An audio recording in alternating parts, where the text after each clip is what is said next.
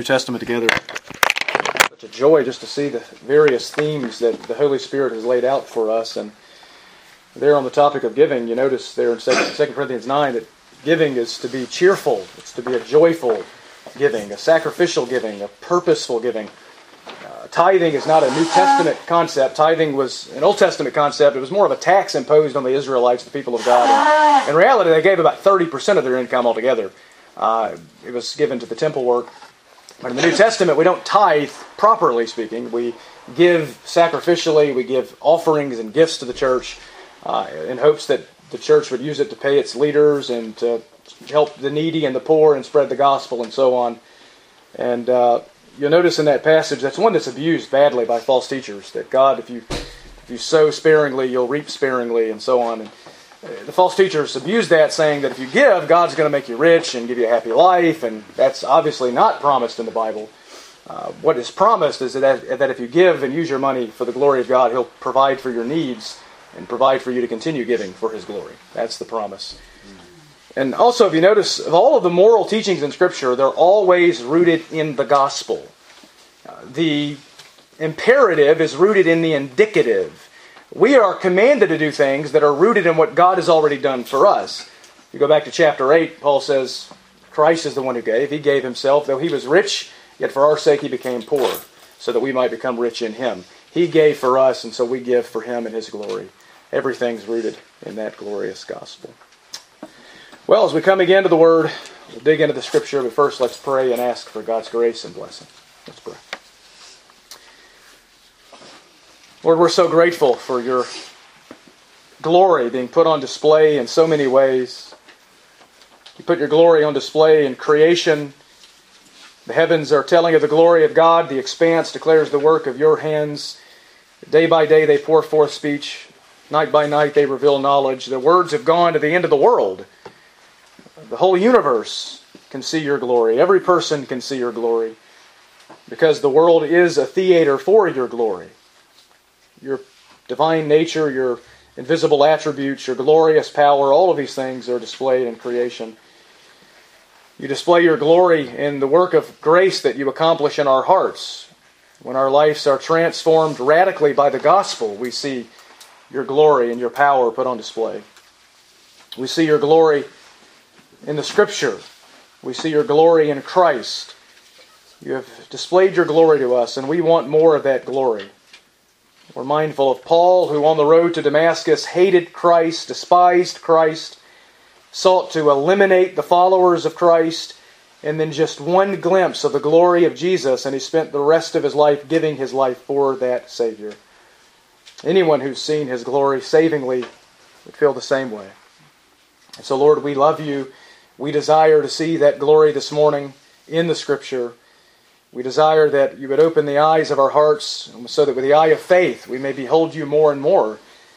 And if there are any here this morning who are unconverted, unbelieving, any here who maybe they even would profess to believe, but their hearts are not warmed to Christ, their affections are not aroused to love Him, their lives testify against them, my prayer, Lord, is that You would open their blinded eyes to see the beauty of Jesus so they would run after Him by faith and find life in Him. Lord, may it be. As we open Your Word, we pray again for grace and illumination and wisdom and understanding. Help us to know what this passage says. Help us to understand what it means by what it says. And help us to apply its truths to our lives for Your glory. Amen. All right, if you have a Bible, we're going to be yet again turning to the book of 1 John. So you can turn with me to 1 John chapter 4. 1 John chapter 4. And this morning we are going to return to the passage that we've been looking at for 2 weeks now. And that is verses 1 through 6. 1 John chapter 4, verses 1 through 6. For a message that I've entitled, Test the Spirits, Part 3. You'll notice most of my messages end up in parts. That's just the way it works. But this is Part 3 of Test the Spirits. We know that the Apostle John wrote this book, and we know to whom he wrote it. He wrote it to the churches of Asia Minor. You can get a list of those churches if you read the first 3 chapters of Revelation. It's probably the same churches that he wrote this letter to. And we also know why he wrote this letter. He wrote it because of a group of false teachers known as the Gnostic heretics were there in Asia Minor seeking to deceive the Christian faithful there. We talked about the two different sects of these false teachers last week, the Docetists and the followers of Cerinthus.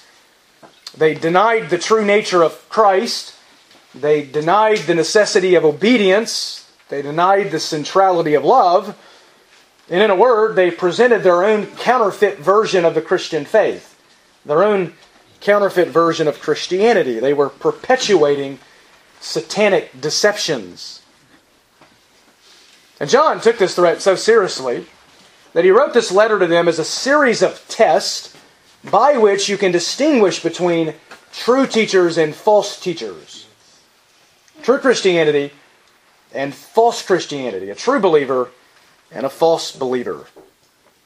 The three tests, as you already know, are the doctrinal test, the moral test, and the social test. True Christians believe the truth doctrinally, they obey the truth morally, and they love in truth socially or relationally.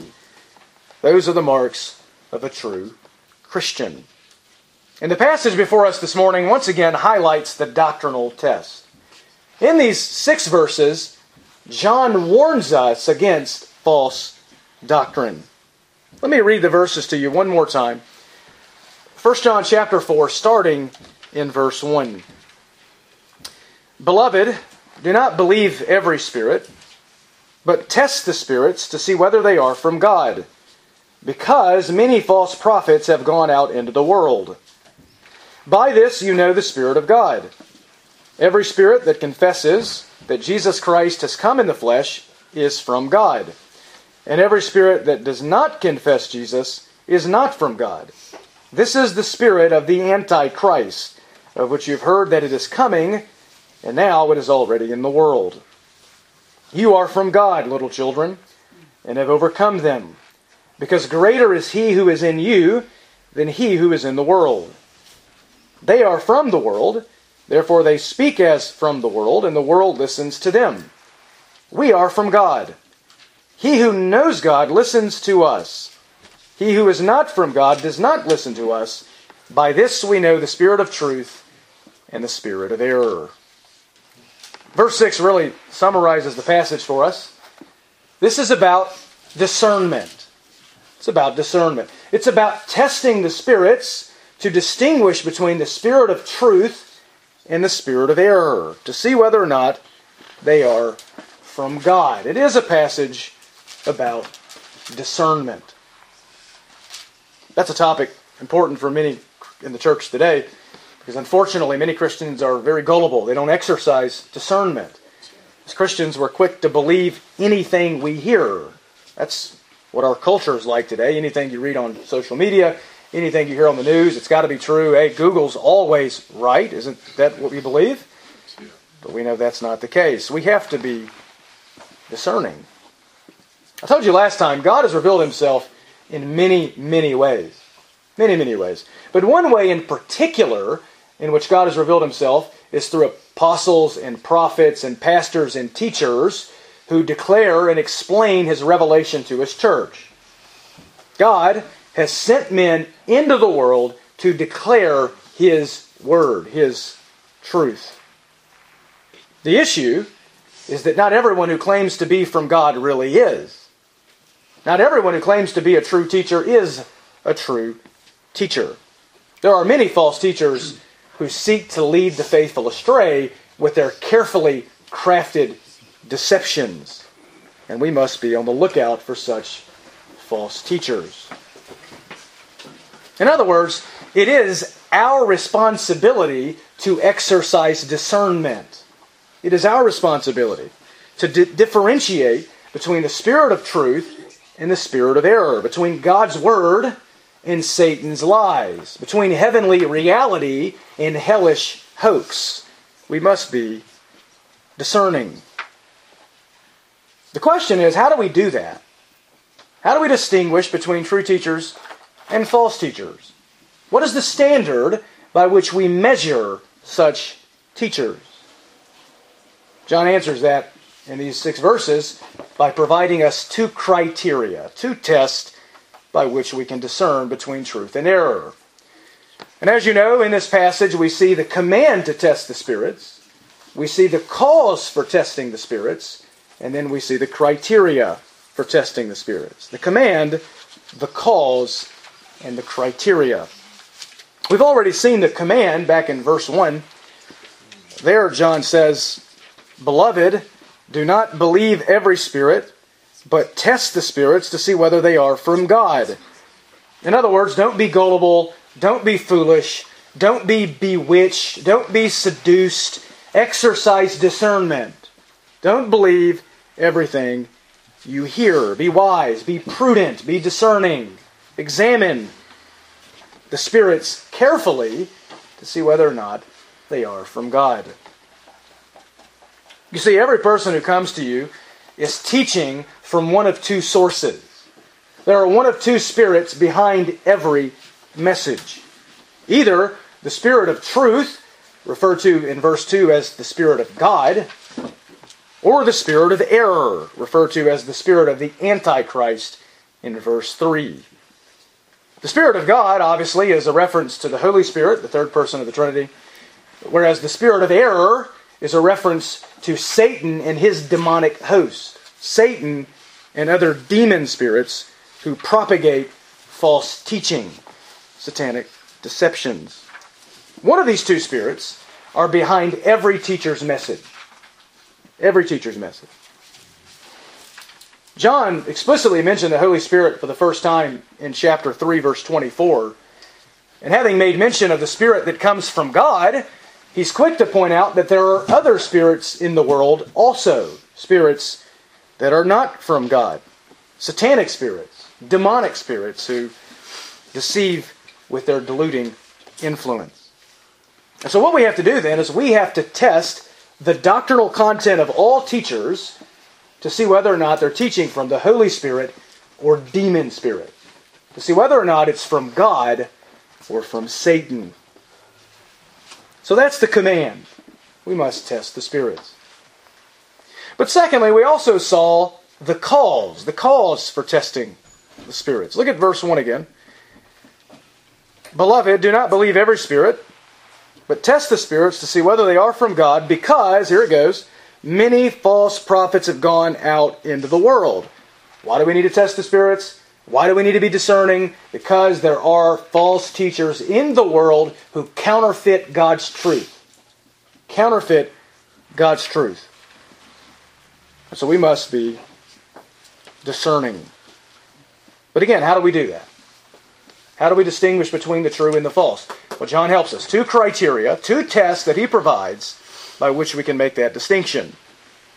The 2 tests are the Christological test, and the bibliological test. Christological, bibliological. Again, those are big systematic theology words. The word Christology just refers to the doctrine of Christ. The word bibliology refers to the doctrine of the Bible. So the first test is the Christological test. In other words, what do they say about Christ? What is their doctrine of Christ? What do they teach about Jesus? What is their Christology? We saw that in verses 2 and 3. Look at verse 2. "By this you know the Spirit of God. Every spirit that confesses that Jesus Christ has come in the flesh is from God." How do you know if someone's a true teacher? How do you know if someone's really from God? They confess the truth about Jesus. They agree with what God says concerning His Son. They confess Jesus as coming in the flesh, which is to say they confess the incarnation and the humanity of Christ. They believe that Jesus is the God-man. And it's the true Jesus that they confess. It's not just a false Jesus, just any Jesus. You know, if someone came to you and said, "Hey, I saw Jamie today," and you said, "Oh, really? What did he look like?" 6'4", black guy, tall. I'm not talking about me, right? Someone comes and says, "Hey, I met Jesus. He's Michael the Archangel." Run away. They're liars. That's not the same Jesus. And so it's not Michael the archangel who came in the flesh, like the Jehovah's Witnesses say. It's not the spirit brother of Satan who came in the flesh, like the Mormon or LDS Church says. It's God the Son, the second person of the Trinity, who came in the flesh, and true teachers acknowledge that reality. If someone does not acknowledge the truth about Christ, you know for certain that person is not from God. That person is a false teacher. True teachers acknowledge His full deity, His true humanity, and as we saw last week, also His saving sufficiency. True deity, full humanity, and saving sufficiency. The flip side is verse 3. Every spirit that does not confess Jesus is not from God. True teachers acknowledge the truth about Christ. False teachers distort the truth about Christ. They preach a substitute Christ, a replacement Christ, an anti-Christ. That's what the word anti means. The word antichristos. Anti means either against or a substitute in the place of. This is an anti-Christ. Any Christ that isn't the biblical Christ is the antichrist. And anyone who propagates that Christ is also himself an antichrist. That's what John says in verse 3. This is the spirit of the Antichrist. The same spirit that influences the final Antichrist is the same spirit that influences all Antichrists, plural. And that, of course, is Satan. John ended verse 3 by saying, of which you've heard that it is coming, and now it is already in the world. There's a final Antichrist coming, John says. You've heard that. But there's already many in the world. The spirit of Antichrist, Satan, who influences that Antichrist, is already actively in the world, influencing all Antichrist, all Christ opposers, and we must be on the lookout for them. I've told you before, there are two kinds of people in the world. John's very clear on that. The children of God, the children of Satan. Those who walk in the light, those who walk in the darkness. Christians and Antichrist. There's no neutrality. If you're not a Christian, you're against Christ, and you're an Antichrist. And we must refuse to be duped by the lies of these Christological heretics. So the hallmark of a false teacher, then, is an erroneous Christology. He distorts the truth about Christ. That's where you begin. That's test number 1. What do they say about Jesus? But John gives us one more test here, one more criterion. That's going to be the focus of our attention this morning, and that is the bibliological test. The bibliological test. Again, don't be scared by the word. The word bibliology is a technical term, systematic theology word. And it just refers to the doctrine of Scripture. The doctrine, it's two words. It's the Greek word biblios and logos, words about the Bible. What does the Bible teach about the Bible is basically what bibliology is. So a true teacher has a good bibliology. He has the right view of Scripture. And that'll become clear in verses 4 through 6. And in verses 4 through 6, you're going to notice that each verse begins with a different pronoun. Each verse begins with a different pronoun, all of which refer to a different group of people. You can see this in your own Bible, the first word of each verse. Verse 4, you. Verse 5, they. Verse 6, we. You, they, we. So first of all, you. Look at verse 4. You are from God, little children, and have overcome them, because greater is He who is in you than he who is in the world. You are from God. Who's the you? Well, it's John's readers, and by way of extension, all Christians throughout all time. All Christians, even us this morning, upon whom the ends of the ages have come. As Christians, we are from God. We belong to God. We have been born of God. We are adopted by God. We are in the family of God. We're the children of God. As John said back in chapter 3, verse 9, we possess the seed of God, the nature of God, the Spirit of God, and therefore we are from God. We are His. We are His. We are from Him.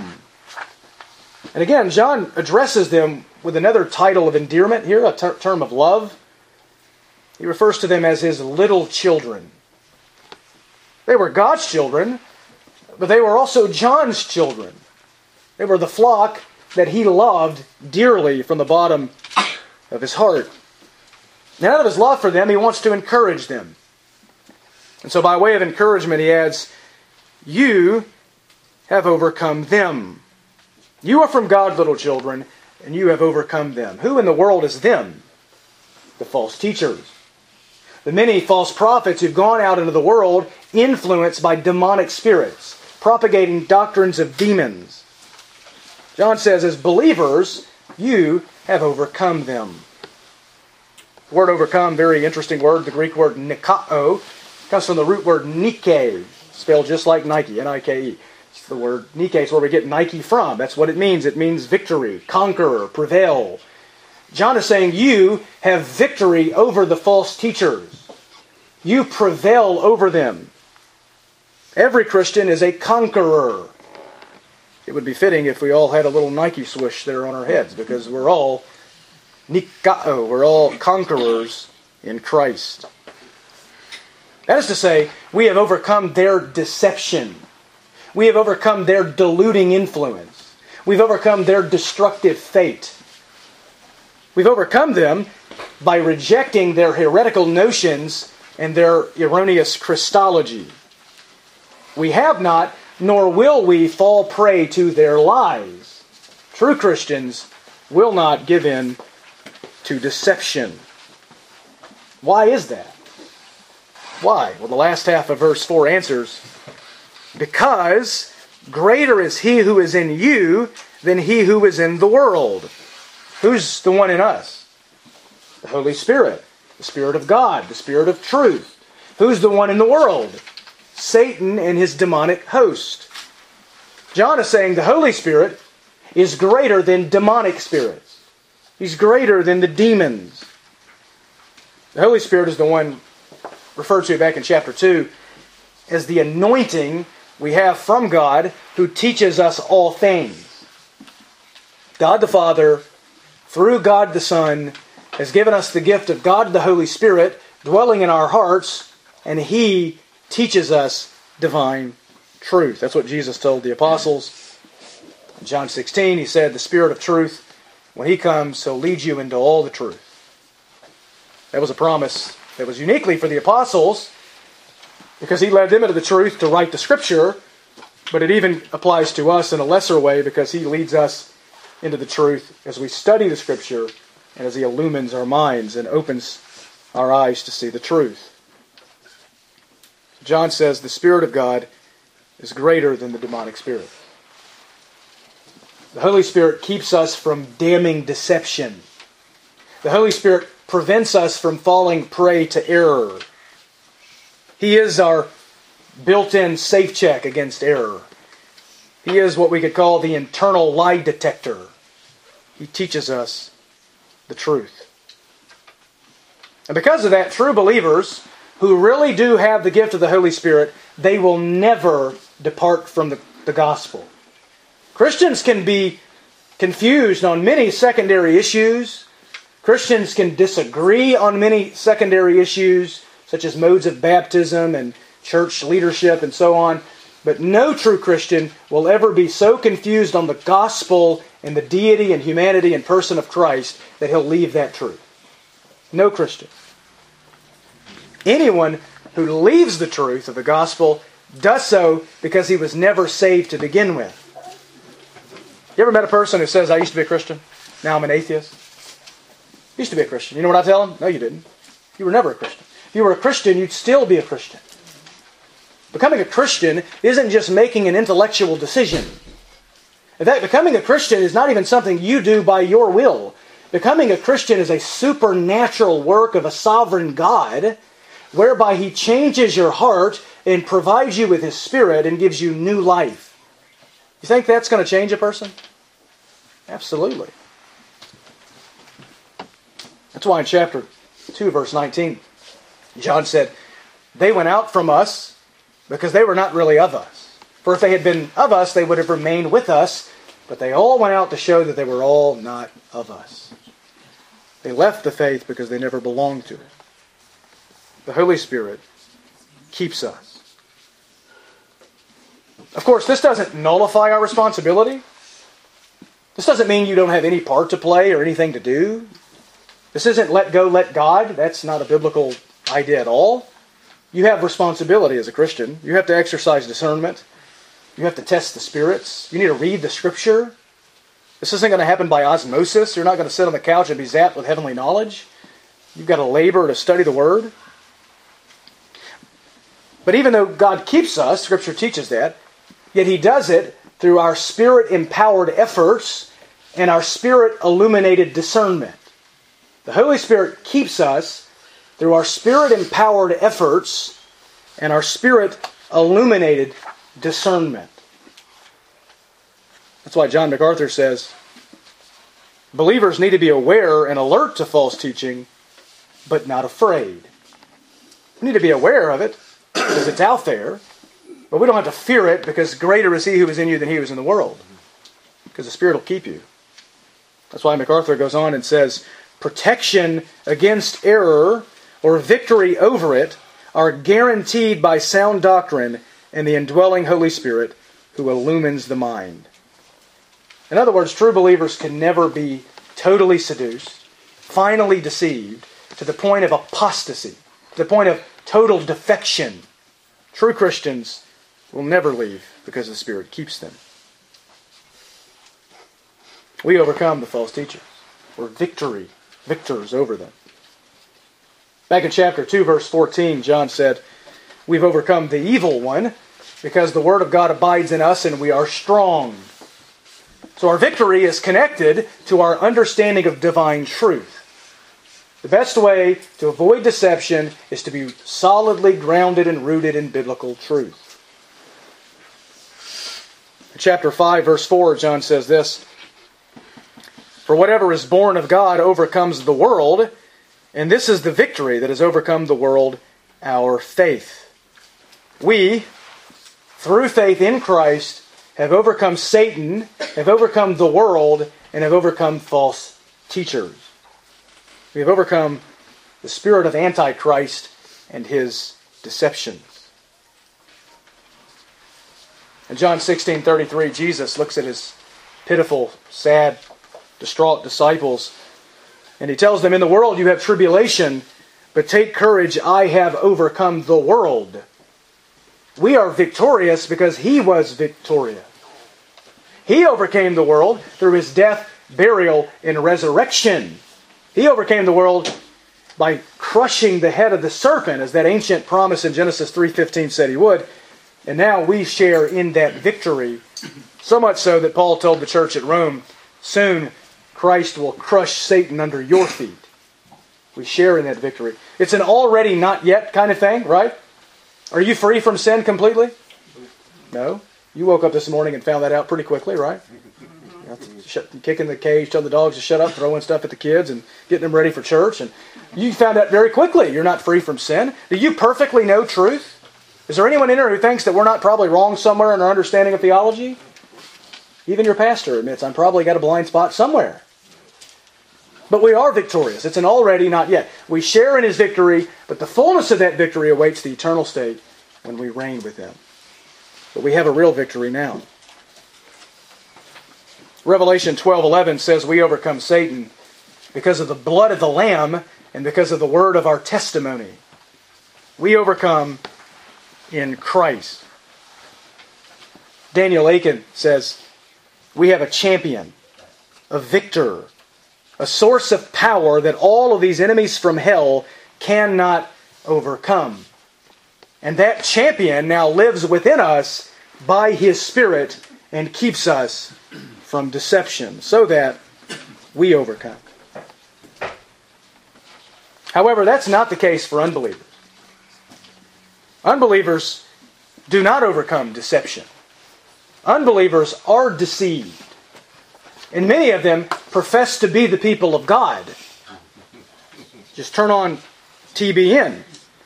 Just turn on the local Christian channel. And you'll find out that a majority of the people on TV are espousing heresy. The biggest mega churches in the world are filled with ear-tickling preachers who are essentially proclaiming demonic discourses and satanic sermons that tickle the ears of their hearers. Unbelievers are deceived. That brings us to verse 5.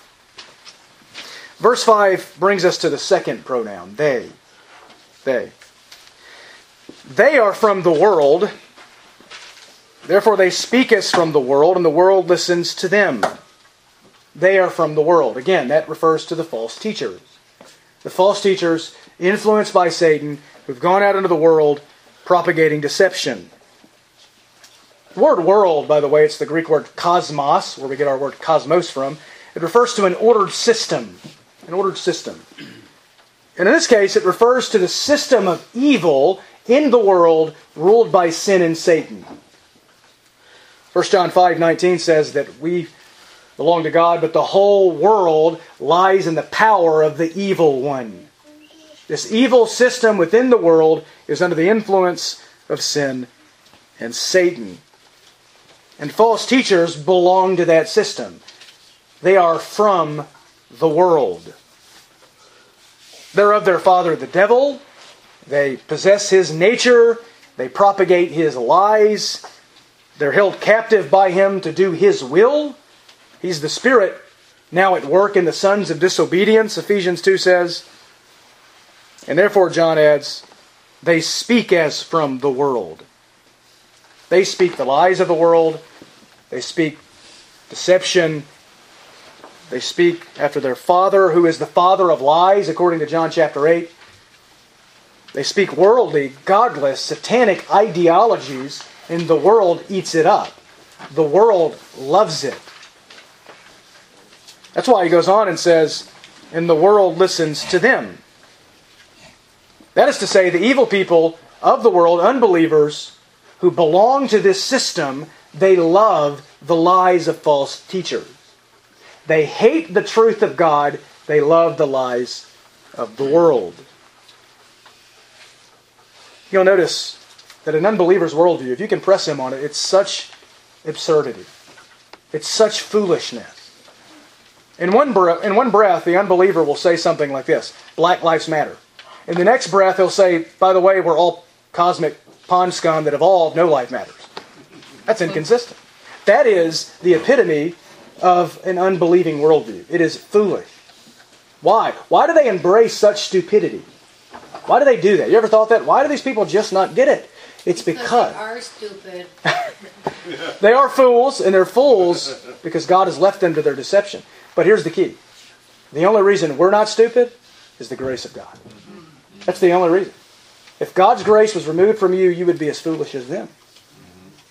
You can never, as a Christian, you can never slap yourself on the back and say, man, I made a good decision. I am so much smarter than those idiot unbelievers. Because the only reason you believe is the Spirit of God, who is greater than the demonic spirits, is in you, enabling you to believe. But the unbelievers hate God's truth. They gladly buy into satanic deception. The unbelievers are deceived because they're devoid of the Holy Spirit. They don't possess Him who is greater than the one in the world. They're left to their own devices, to their own wicked hearts, their own depravity. That's why in 1 Corinthians 2:14, Paul said this, a natural man does not accept the things of the Spirit of God, for they are foolishness to him, and he cannot understand them because they are spiritually appraised. That is to say, a natural man, a spiritually dead man, an unregenerate, unbelieving, unconverted person who does not have the Spirit of God in spiritual life, he cannot understand spiritual truth. Only spiritual people can grasp spiritual truth. And that is not to say that they can't logically get what we're saying. They can understand that we're saying Jesus is God in the flesh. They can understand that we're saying Jesus died on the cross. They can understand those things logically, but they can't understand it savingly so as to love the truth. They can't understand it so as to love it and embrace it and believe it. It is foolishness to them. And therefore they gladly give in to satanic deceptions because they don't want the truth. They're like people with their ears plugged, running away from the truth, right into lies, right into error, right into deception. But believers, on the other hand, we have the mind of Christ, 1 Corinthians 2:16 says. We have the mind of Christ. We have the Spirit of Christ, we have the Word of Christ, and therefore we have the mind of Christ. That's why we're not led astray. That's why we hold fast to the truth, because we have the Holy Spirit. If you're not a Christian, it's just a matter of time before you defect and you give in to deception. If you're doing this all as a work of your own flesh, your Christianity is nothing but a mere quick decision of your own mind. It's just a matter of time before you leave the truth. But those who have the Holy Spirit will never leave the truth. Because the Spirit who began the good work of grace in us is the very one who completes that work and brings it to completion and perfection. So we'll never be deceived if we're true believers. The Spirit keeps us. But the unbelievers, they are deceived. But in verse 6 we see the last pronoun. The last pronoun, we. We are from God. He who knows God listens to us. He who is not from God does not listen to us. We are from God. Who's the we? It's natural in this case to think, oh, of course it's us. But we've got to understand biblical context. Who's the we here? I think it's the same we referred to in chapter 1. Go to chapter 1 for a minute. 1 John chapter 1. And I'll start reading for us in verse 1. 1 John chapter 1, verse 1. John says, what was from the beginning, what we have heard, notice that pronoun there, the word we, what we have seen with our eyes, what we have looked at and touched with our hands, concerning the word of life, and the life was manifested, and we have seen and testify and proclaim to you the eternal life which was with the Father and was manifested to us. In other words, they saw the incarnate Christ. They saw and heard and touched the God-man, the Lord Jesus. John says, we've heard, we've seen, we've touched. Now, who is the we that saw and heard and touched Christ? It isn't us. No one on earth today has seen the visible, physical Christ. So who's the we? It's a reference to John and the other apostles. This is an apostolic we. It's an apostolic we. Go back to chapter 4 now. I'm convinced that John is using the word we in the same way here. He's referring to him and the other apostles. Here's what John is saying. We, the apostles, are from God. We are from God. The apostles were true teachers sent from God, teaching by the inspiration of the Holy Spirit. Teaching divine truth from the Spirit of truth. The apostles, by the way, sometimes we conflate the word disciple and apostle. They're not the same word. Disciple is a follower of Jesus. Every Christian is a disciple. The word apostle, the word apostolos, it means a messenger. The apostles were divinely sent, authoritative messengers who saw the risen Christ, who were chosen by Him to bear witness to that resurrection and to perform miracles that validated their message. That's why 2 Corinthians 12 refers to the signs of a true apostle. They could heal the sick, they could raise the dead, so on and so forth. These were men chosen by God, 12 of them originally. Judas replaced Matthias later. Paul was added as one untimely born. And with the death of the Apostle John at the end of the first century, the office of apostle has ceased. It is no more. There are no apostles today. There are no apostles today. But they minister to us today. How? Through their writings. They were the ones charged by Jesus to write the New Testament. Ephesians 2:20 tells us that the church is built on the foundation of the apostles. What does that mean? What's the foundation they laid? Their writings. The New Testament. The apostles are only the foundation of the church confessionally. doctrinally, in as far as they recorded the words of Christ in the New Testament and laid it down for us. That's why Acts 2:42 tells us that the early church was devoted to the apostles' teaching, the apostles' doctrine. Because they received that doctrine directly from Jesus Christ and recorded it for us in the New Testament. This is the apostolic and divinely inspired Word. And so John goes on to say, he who knows God listens to us. I don't think you can say that, can you? We can measure if someone's a Christian because he listens to everything I say? No. The apostles could say that because they were the bearers of divine truth. John is saying anyone who refuses to listen to the apostolic word is not a Christian. But true believers, those who know God, those who are truly saved and in a saving relationship with God, they listen to the apostles. They listen to the apostolic word. They listen to the New Testament, the Bible. On the flip side, John adds, he who is not from God does not listen to us. Anyone who refuses to listen to the apostolic word in the New Testament is a false teacher. Anyone who refuses to embrace the truth recorded in the New Testament is a false teacher. This is the bibliological test. It's the biblical test. The Bible is the standard. The Bible is the Word of God. John is saying true teachers listen to the writers of Scripture. The true teachers embrace the Bible, biblical and apostolic truth. A true teacher, then, will embrace the inspiration and the inerrancy and the authority of Scripture. And anyone who does not, write it down, they're a false teacher.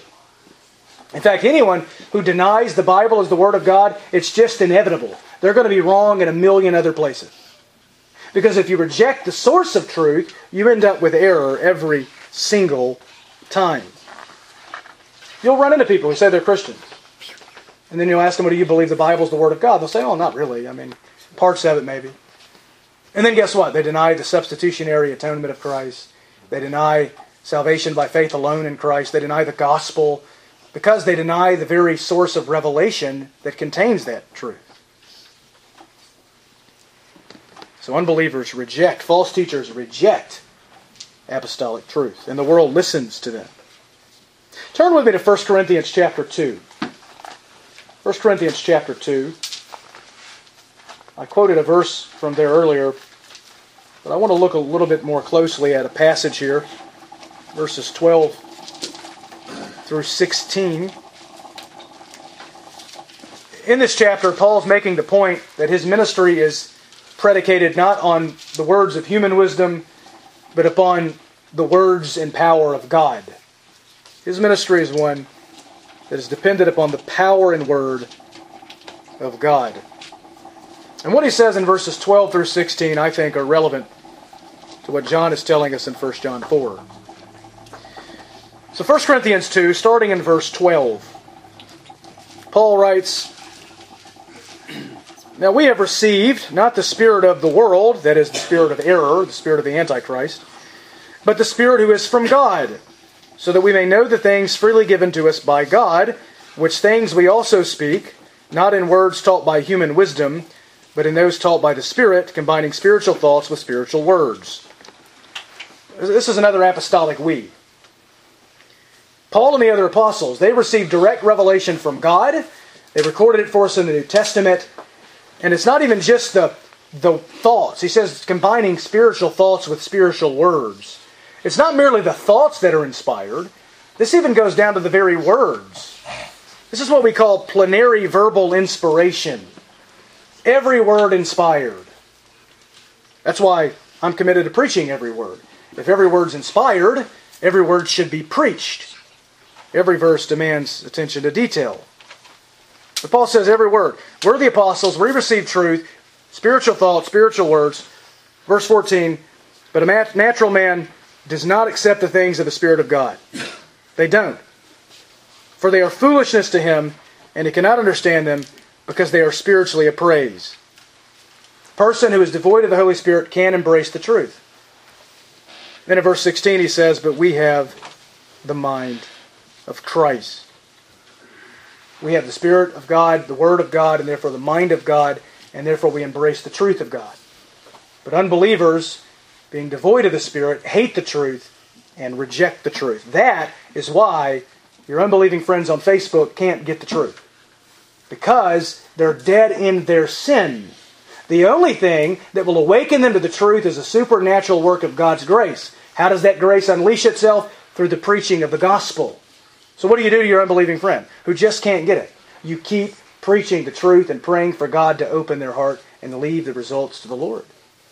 And the Word of God will do its work.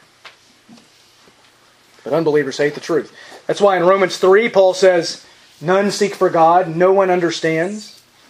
No one understands the truth so as to savingly seek for the God of that truth. Only God can enable the sinner to do that. Back to chapter 4 now. The world, being devoid of the Spirit, being devoid of spiritual life, they listen to the false teachers who are from the world. The true believers, possessing the Holy Spirit, they listen to those who teach from God. They listen to the Scriptures. They listen to the apostolic word. We could even call this the apostolic test. The apostolic test. True believers, or true teachers, believe the doctrines of the apostles. They get their doctrine, their Christology, not from the world, not from worldly philosophers, but from God in the Scripture. So any teacher whose doctrine lines up with the apostolic word in the New Testament, and by way of extension the Old Testament, that's a true teacher. The Bible is the standard. The Scripture is the standard. So John says, by this we know the spirit of truth and the spirit of error. That's how you know if someone is teaching from the Holy Spirit or demonic spirits. What do they say about Christ? And what do they say about the Scripture? Anyone who rejects the book inspired by the Holy Spirit isn't teaching from the Holy Spirit. That's simple, isn't it? It's very simple. If the Holy Spirit glorifies Christ, then anyone who denies the truth about Christ and doesn't glorify Him is not a true teacher. And if the Holy Spirit inspired the Word, then anyone who refuses to listen to the apostolic Word is not teaching from the Holy Spirit. It's that simple. So you have then a Christological test and a bibliological test. Now what about those three cults that we considered last time? The Jehovah's Witnesses, the Mormons, and the Roman Catholics. Do they have a good view of Scripture? Do they pass the bibliological test? Do they listen to John and the other apostles? You see, the right view of the Bible is what we call sola scriptura. Sola scriptura. It's a Latin phrase. It means Scripture alone. Scripture alone is our standard for faith and practice. Scripture alone is the standard for what we believe and how we live. Do the cults hold to that? Let's find out. What about the witnesses? Do the Jehovah's Witnesses listen to the apostolic word? The answer is no. No, because they have the Watchtower Society. That's their prophet of God on the earth. They're the ones that tell the Jehovah's Witnesses what to believe. They're the ones that are authoritative in their declaration of doctrine. And then they also have their own translation of the Bible. It's called the New World Translation. And it's a perversion, a corruption. I don't have time to give examples, but it corrupts the Word of God. So they don't listen to the apostles. They listen to the New World Translation. They listen to the Watchtower Society. It's no wonder they have a bad Christology. They have a bad view of Revelation. They reject the ultimate authority of Scripture, and therefore they are from the world. They're false teachers to be rejected. What about the Mormons? Do the Mormons pass the test? Do the Mormons pass the bibliological test? The answer is no. Because although the Mormons claim to believe in the King James Version of the Bible, they also have the Book of Mormon, written by that heretic Joseph Smith. We considered some of his errors last week from his own mouth. They have the Book of Mormon. It's equally authoritative with the Bible. They call it another testament of Jesus Christ. And then there's the Doctrine and Covenants, another book compiled of a bunch of sayings from Joseph Smith. And then there's the Pearl of Great Price from some of the other leaders in early Mormon history. All of these are considered to be authoritative scriptures, And of course they still have prophets today who receive direct revelation and speak for God. It's no wonder that they fail the Christological test, because they fail the bibliological test. This is a source. You miss the biblical truth, you reject the source of truth, it's just inevitable you're going to reject Christological truth. And finally, what about the Roman Catholics? Do they pass the bibliological test? And again, the answer is no. The answer is no. Because even though they claim to believe the Bible, they also add papal authority and ecclesiastical tradition, church tradition, as being authoritatively binding. The Pope tells them what to believe. The Pope is the one who interprets the Scripture. You can read this in their own catechism and in the Council of Trent. He's the one that tells them what the Word of God means. And church historical councils throughout history are binding on what the church is to believe. So it's no wonder they end up with doctrines like purgatory. It's no wonder they end up rejecting the true work of Christ and the sufficiency of the work of Christ and the true gospel of Christ, because they reject the source of that truth, which is the Scripture. And so they, like the other two cults, fail the bibliological test. All three of them do, and therefore they teach from the spirit of error. So we have a command to test, we have a cause for testing, and we have criteria for testing. The two tests are the Christological test and the bibliological test. True teachers confess the truth about Christ, His full deity, true humanity, and saving sufficiency, and they believe in the apostolic word, the Scripture. Anyone who fails to pass those two tests is a false teacher, regardless of what they say, regardless of how sincere they seem. Because if they're sincere, they're sincerely wrong. These people teach from error. So do you want to know a true teacher from a false teacher? Do you want to know if you're a true believer or a false believer? What do you say about Christ? What do you say about Christ? Do you believe in the biblical Jesus? The Jesus who's fully God and fully man? The second person of the Trinity? God the Son? Do you believe in the apostolic word? Do you listen to the apostolic word? Do you listen to the Scripture?